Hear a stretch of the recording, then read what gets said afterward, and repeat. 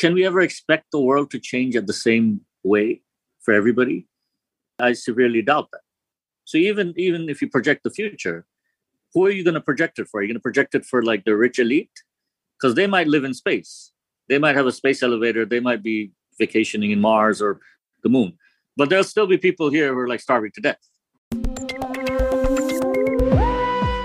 Are we already living in a science fiction world? And if so, is that world as shiny as we dreamed it would be? Saad Z. Hossain, a novelist who lives in Bangladesh, paints a gritty picture of the near future in a series of science fiction stories that are set in cities like Dhaka, Chittagong, and Kathmandu. Hossain's literary universe accentuates the divide that separates the social elite from the so-called zeros of society, and just to stir the pot, he throws in a tribe of jinns, or genies, from the world of ancient myth. Despite that element of fantasy, you could argue that Hossain's tales paint a more realistic vision of the world to come than, say, Star Trek. Greetings, Earthlings. I'm Alan Boyle, one of your hosts for the Fiction Science Podcast. Join me and my co-host, science fiction author Dominica Fediplace, as we talk with Saad Hossain about the present-day trends and technologies that inspire his latest novel, Kundo Wakes Up. It's not easy to put Saad Z. Hossain's novels into pigeonholes. Are they cyberpunk science fiction? High fantasy? Horror stories? Parables for our age of rapid climate change and social divisions? Maybe they're all of the above. Hossain envisions a world where networks of AI agents manage the economy, where humans host swarms of nanobots that are designed to keep the atmosphere from going haywire, and where islands of affluence coexist with wide swaths of society just trying to get by. Hossain's latest novel, Kundo Wakes Up, takes place in the Bangladeshi city of Chittagong and focuses on a quest by a disillusioned artist named Kundo to find out why his wife just up and disappeared one day. His search brings him into contact with a motley crew of characters, including a wisecracking jinn. That's kind of like the genie in Aladdin, only closer to the supernatural beings in Arabian mythology who ended up inspiring the Disney movies. When Dominica Fediplace and I chatted with Saad Hossain over Zoom, we started out asking him to describe the universe in which his characters live and explain what that fictional universe has in common with the world we're living in. It's kind of a regular sci-fi present to near future universe with, you predict climate change, different technologies, whatever. And then you add jinns to it, essentially. So what if jinns are real, but in a matter-of-fact kind of way? It's not a kind of horror type jinn. It's really kind of like, what if there were these guys just wandering around and they kind of coexisted with humans and they had their own culture and politics and whatever and history? I mean, for me, that's fun to write because then I can go in any direction I want. Where science fiction is maybe a bit restrictive if you're just going to talk about, climate change or near future. Yeah, you gotta play around with it a bit more. And I assume that jinns are a big part of the culture you grew up in. How did you latch on to jinns as a way to tell that story? Well, because growing up, I mean, most of my education was in English. And then, so it was like we were reading Norse mythology and Greek mythology and Tolkien. And when I was writing, I was basically like, I need something kind of more... a mythology that's attuned to our culture, like to my own native culture. And jinns happen to be everywhere. Yeah. Because in the Quran, actually, it mentions jinn. So jinn is, for many people who are believers, it's a fact. It's not mythology even. It's not legend. It's not a sort of fairy story. These are real, as real as anything else.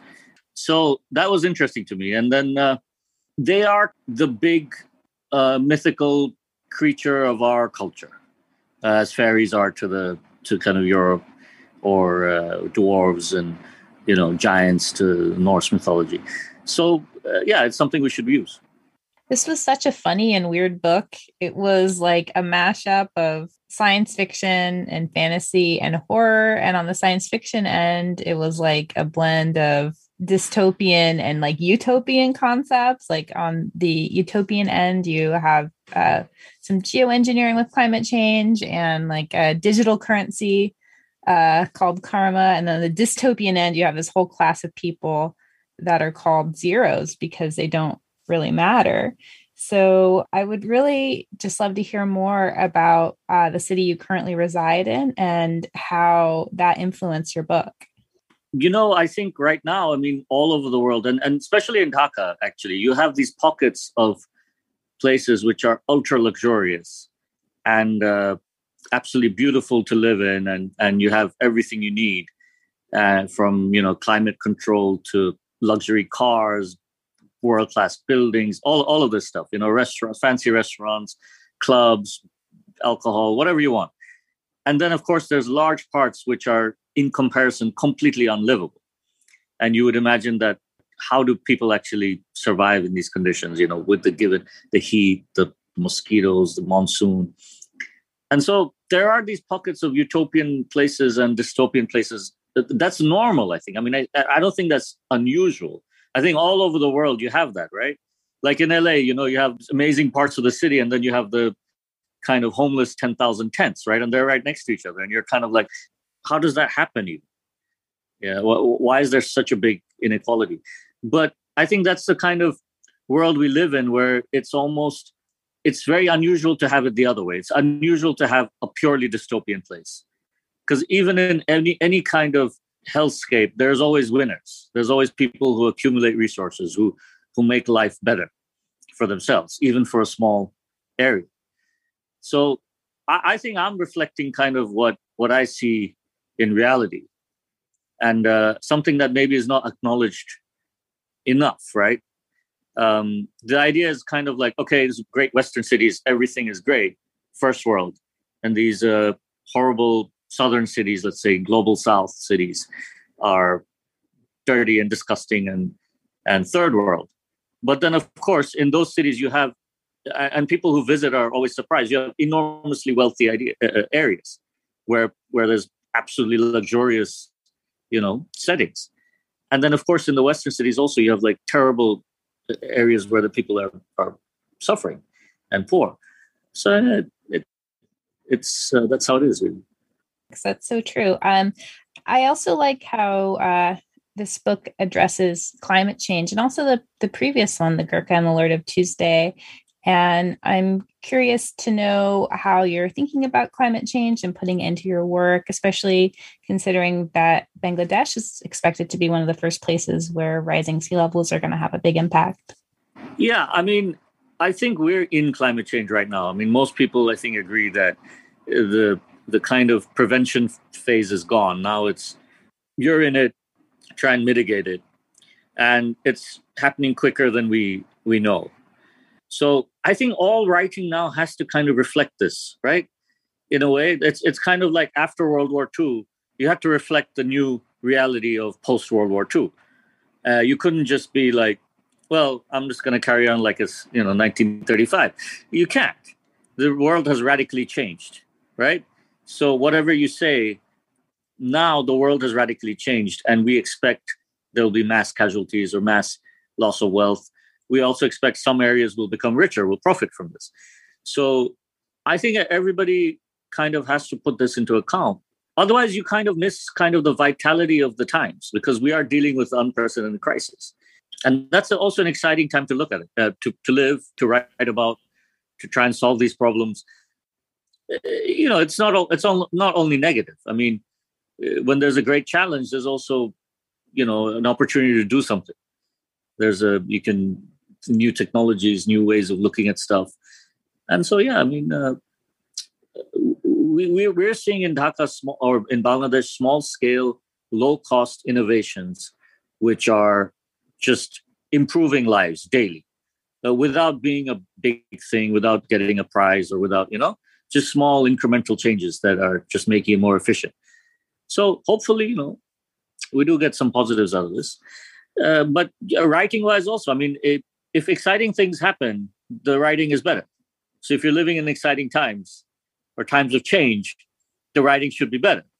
We've heard from other novelists that every novel nowadays has to be a climate novel because that does reflect how we see and how we experience the world.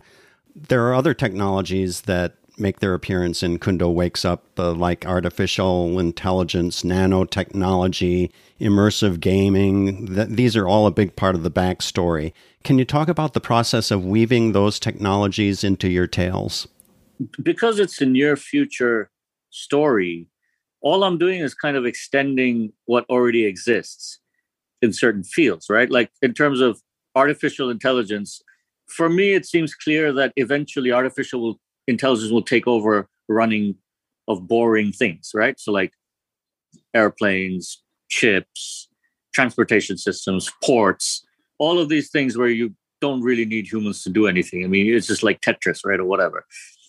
At the same time, if we apply it to governance, I think governance is now extremely difficult for individuals to deal with because there's too many issues. They're too complex. For any little change, you have to protest days on end. And I think at some point you would be like, okay, we want governance to become automated. You know, I personally wouldn't mind that. I mean, if we voted on, let's say we want 82% of our tax income to go into welfare, and then we had an automated system just running that, that would be way better than a bunch of politicians like playing around with your money. So I'm thinking we're getting to a point where we're basically going to vote in artificial intelligence as a way of just checks and balances. Forget about Republicans, Democrats, conservatives, liberals. We don't want to deal with all these issues and this heartache. We're just going to vote in the artificial intelligence and let's let them get on with it, you know? So maybe in 2024, it'll be artificial intelligence versus the giant meteor. yeah, exactly. Some people would vote for the meteor, probably, you know. I think it's a natural progression here. You know, I think you give up more and more of your life to smart systems. So why not governance? I mean, are you really affecting your own government in any way? Lots of people would probably say no. It doesn't seem to matter who you put in power. They do what they want anyways at the end. So there's that. The gaming part, I mean, I'm actually a gamer. Like I love gaming. I game with my kids. I mean, I play with my friends all the time. So this is something I know really well. And for me, I think that what you're heading towards is really immersive gaming to a point where you will have these guys who are like, put me in a coma. I just want to live in the game world. Because you got people spending real money in here. They're spending hundreds of hours in here to a point where their game assets are much more than their real life assets. And I know people like that. You know, they have in the game, there's some awesomely powerful character with like thousands of dollars worth of digital stuff. But in real life, you know, they're kind of living out of a suitcase somewhere, just, you know, with a laptop, whatever, and not really doing too well. So, I mean, if both options are valid, why wouldn't you pick the game? And on the nanotechnology front, one of the things I picked up on is that apparently some humans are used for nanobot farming. Tell me a little bit more about that angle. Okay, so the idea was that, so at this point, the technology is kind of biomolecules. And you need this nanotech in the air, which is clean the air, kind of make life livable, create like a kind of climate bubble around a microclimate around let's say a city or a whatever. And so rather than trying to build these from machines, they basically have devised a way where the human body builds them. And that's kind of your tax, right? So you live in the microclimate and what you exhale is partly nanotech. So part of your body's own systems are just making this. And it's everybody's contributing to this system, which is keeping you alive, essentially, keeping bad nanotech at bay, keeping disease at bay, controlling the temperature, and so on and so forth. So, I mean, that seems like an elegant solution, right? As opposed to a completely mechanical system, which is trying to do the same thing. And it's also like, it's a kind of contribution that anybody can make. So the poorer you are, the more nanotech you have to make, the less of your own body you own in a way. Fascinating. In the blurb for an earlier novel of yours, Cybermage, I was tickled to see Jeff Bezos and Elon Musk described as moguls. That's a word with rich meaning, I think, for South Asians. Do you see parallels between today's billionaire moguls and the moguls of old? Yeah, of course. I mean, absolute power in many ways, right? And these guys have a degree of power which even established older families of wealthy or even kings don't. And the kind of question of power is that, can you suddenly decide to go to space? I mean, that's the kind of, that's my litmus test of, Queen of England, one of the most powerful people in the world. Can she decide to go to space suddenly? No, no way, right? Even the Saudi king, one of the wealthiest men and an actual ruler, an absolute ruler. But if he declared that we're going to sell everything and go to space tomorrow, I don't think he'd be in power for very long. Yet, Musk easily is like, we're going to go to Mars. I'm going to put all our money into Mars. Bezos, same thing. So these guys have a degree of autonomy and power, which is kind of almost unheard of. And it's only comparable to really like the kind of conquering empire builders, who had that kind of freedom to say, okay, we're going to do this no matter what. And I don't see too many amongst the wealthy elite in the world today who even have that kind of decision-making authority, because they have to still answer to their board or to family members or, to their constituencies. So, yeah, their power is quite staggering, actually. This book, it has a really rich world, and it's a world that takes place across several of your books, and you have several recurring characters.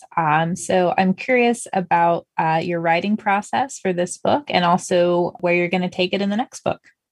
When I'm feeling funny, then I write a funny book. And then when I'm feeling violent, I write a violent book.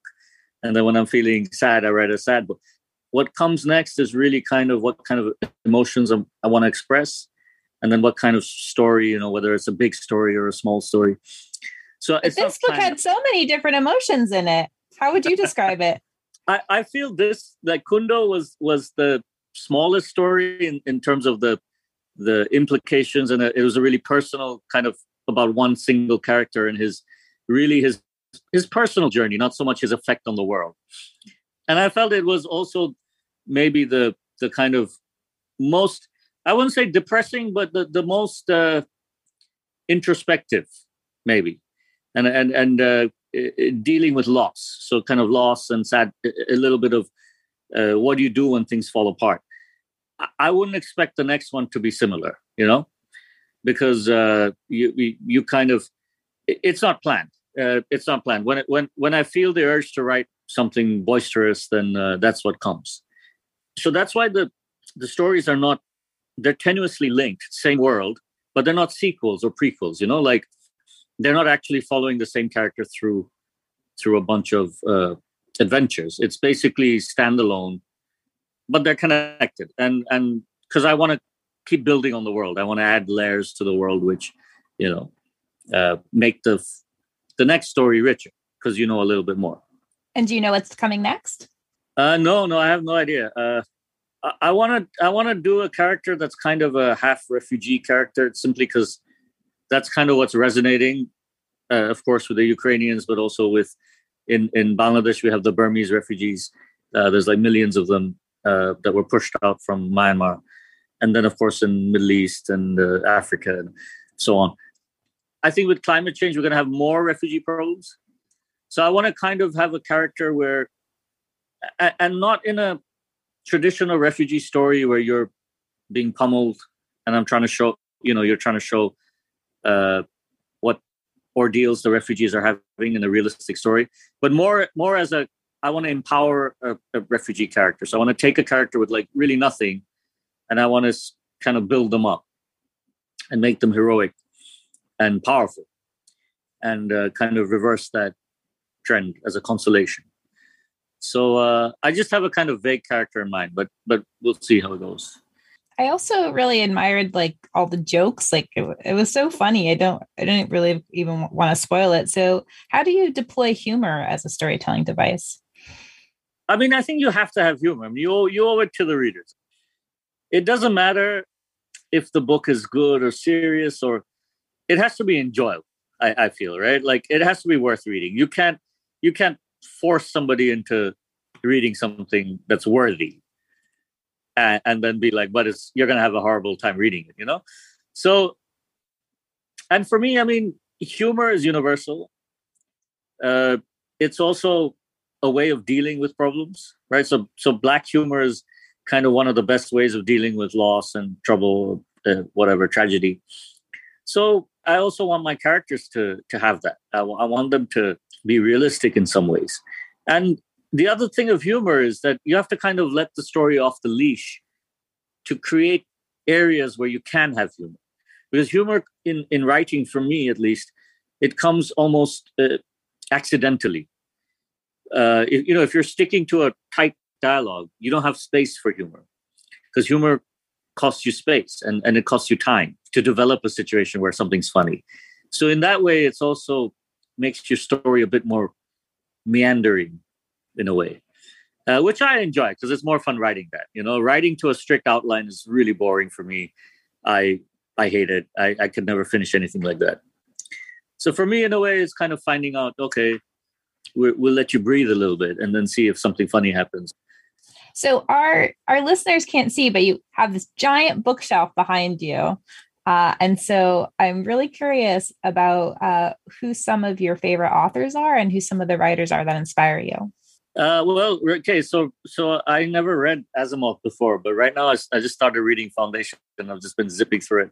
So I love sci-fi, fantasy. Those are kind of my go-to things. So, I read all the Tolkien and Martin, and, Lord of the Rings and Wheel of Time and, all the stuff like that. But Malazan, I mean, Steven Erikson's a great fantasy writer, a big fan of his.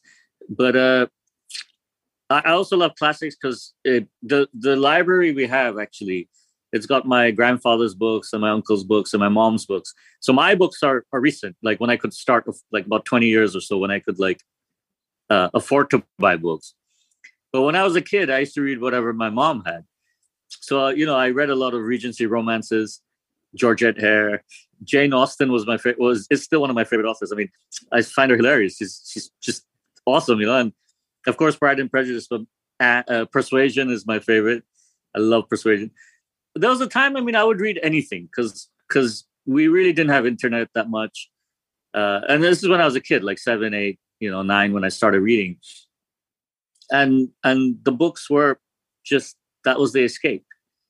So I'll read anything. I don't really have a preference. I like romance novels. I like adventure novels. I love Agatha Christie. I love murder mysteries. So, as long as the characters are good, I'm down for it, I love genre of all kinds. As long as it's not boring, I'm great. Because I use it to escape. I just swallow books whole. I'm not trying to underline things and look at themes and deeper meaning. I just want to live in the story. It strikes me that the classic science fiction of old looked at the 21st century as this wild science fiction world where all our technological dreams would come true. And that's the sort of thing that you write about.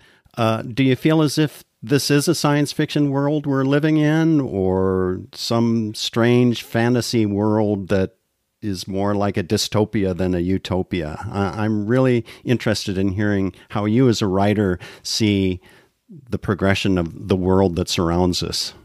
Well, see, it's the thing that there are pockets which are science fiction, which are really far in the future, right? There are pockets of this world in some of the great cities and some of the really wealthy places where, if you took somebody from the 18th century and you brought them there, they would feel like, okay, this is really science fiction. This is what we thought. You guys have computers in your hands. You're driving insane cars. You're going to space. You're for holidays. You're living in astronomically expensive glass towers. You're getting everything delivered to you by drone.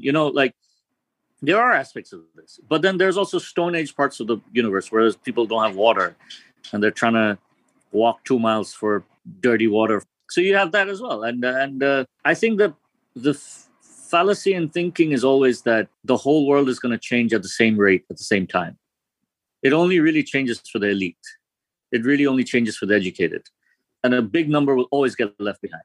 So a utopia has to be tempered with that idea that you don't really have progress without disparity.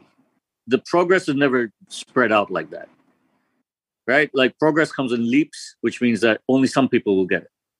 And then a vast number of people will be left behind. And that sounds like a bad thing, but I wonder whether that's not inevitable. It's not whether the opposite of that might be stagnation, where you just don't have any change. I mean, of course, philosophically, you would want everybody to have everything. You want everybody to have computers and cell phones, and to some degree you do, because now we have in Bangladesh, we have farmers using the internet to check prices and weather forecasts, because they have like cheap phones and they have cheap internet. So it does come, but there's a big, big difference between somebody in a Upper East Side mansion in Manhattan and a farmer, even though they're both using the internet and the phone. Can we ever expect the world to change at the same way for everybody? I severely doubt that. So even if you project the future, who are you going to project it for? Are you going to project it for like the rich elite? Because they might live in space. They might have a space elevator. They might be vacationing in Mars or the moon. But there'll still be people here who are like starving to death. Yeah, it's like William Gibson, the science fiction author, said, the future is already here. It's just not very evenly distributed. Yeah, exactly. I love Gibson. I think I actually stole. Yeah, I think part of my thinking is stolen from him, because I love Gibson. He's one of my favorites, and especially the Pattern Recognition was one of the books he wrote, which I just love. I mean, it's one of my favorite books. He's hard science fiction, but he's also not like. He's also about kind of social science fiction in a way. He kind of looks at like trends of like how people would behave, and not necessarily like hard tech about like what kind of weapons are we going to have. Right. For me, that's like kind of the juvenile type of science fiction, where it's like spaceships, weapons. What's the hyperdrive going to look like? Fine. That's nostalgic, and that's lovely for all of us, because we all have space opera when you're growing up. But there's other stuff to look at in science fiction, which are right now, to me, as I get older, much more interesting. Right. Like, how does it affect communities, or how does it affect the mind? How does it affect society in a gentler way, right? How does behavior change according to technology? Not necessarily, oh, we have big spaceships, we're going to all go zooming around. Why? Why would you leave Earth? Why would you, if you have all this great tech, why would you go colonize somewhere far away where you're going to die? Yeah, I mean, Gibson's absolutely right, and Gibson's great. I think the issue with him, though, is he's also just applying his craft to the developed world, where the differences are smaller. And as you get further away from that to kind of less developed parts of the world, the differences are very large, where you have a palatial compound, literally palatial, next to a terrible slum. And the people in the slum are actually literally the servants of the people in the palace or the compound. And that's very common. So it's almost like during the day, they're wearing uniforms and they're all prim and proper, and they're cleaning your house or cooking your food or, whatever, driving your car. And then at night, they're going home and they're living in literally like a bamboo house or something. And it's no running water, no electricity, nothing. And terrible, crowded, dirty, no latrines. So this is not far-fetched. I mean, this is a reality in many places. And then when you see that all the time, you kind of accept that as like, okay, this is actually reality. Well, I love that term, social science fiction. And I have a feeling that as the years go on, people are going to point to Saad Z. Hossein as a great example of social science fiction. I hope it's a trend that takes hold. Thank you so much, Saad, for your time, and best of luck with your book and with the other things that will be coming from your literary universe. Thank you guys so much for doing this. I appreciate it a lot. And I hope you had a good time. Check out my blog item on cosmiclog.com for more about Kundo Wakes Up and Saad Z. Hossein's other novels, including Cybermage and Jinn City, which are set in Dhaka, and The Gurkha and the Lord of Tuesday, which takes place in Kathmandu. You'll also find links to some of the other books on Saad's reading list. While you're online, check out domenicafediplace.com. Don't worry about the spelling, just follow the link from the Cosmic Log item. Thanks to Saad Hossein and Tor.com for the interview, and thanks to James Emily for his rendition of the Fiction Science theme music, composed by yours truly. Please subscribe to our Fiction Science podcast, and feel free to give us a stellar rating on your favorite podcast channel. And so, until next time, this is Alan Boyle, advising you to watch the skies.